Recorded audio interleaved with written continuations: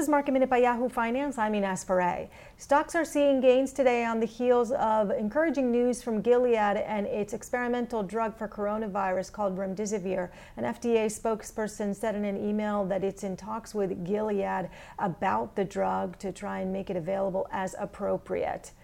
Alphabet is soaring today after the company saw a drop in revenue in late March, but the decline did not get worse in April. Consumer engagement over the last quarter increased as people did more searches and went on YouTube more, seeking more information about coronavirus.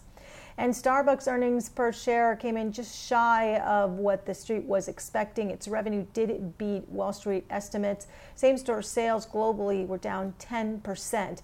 The company is expecting the effects of COVID-19 to be worse during its fiscal third quarter. For more Market Minute news, head to yahoofinance.com.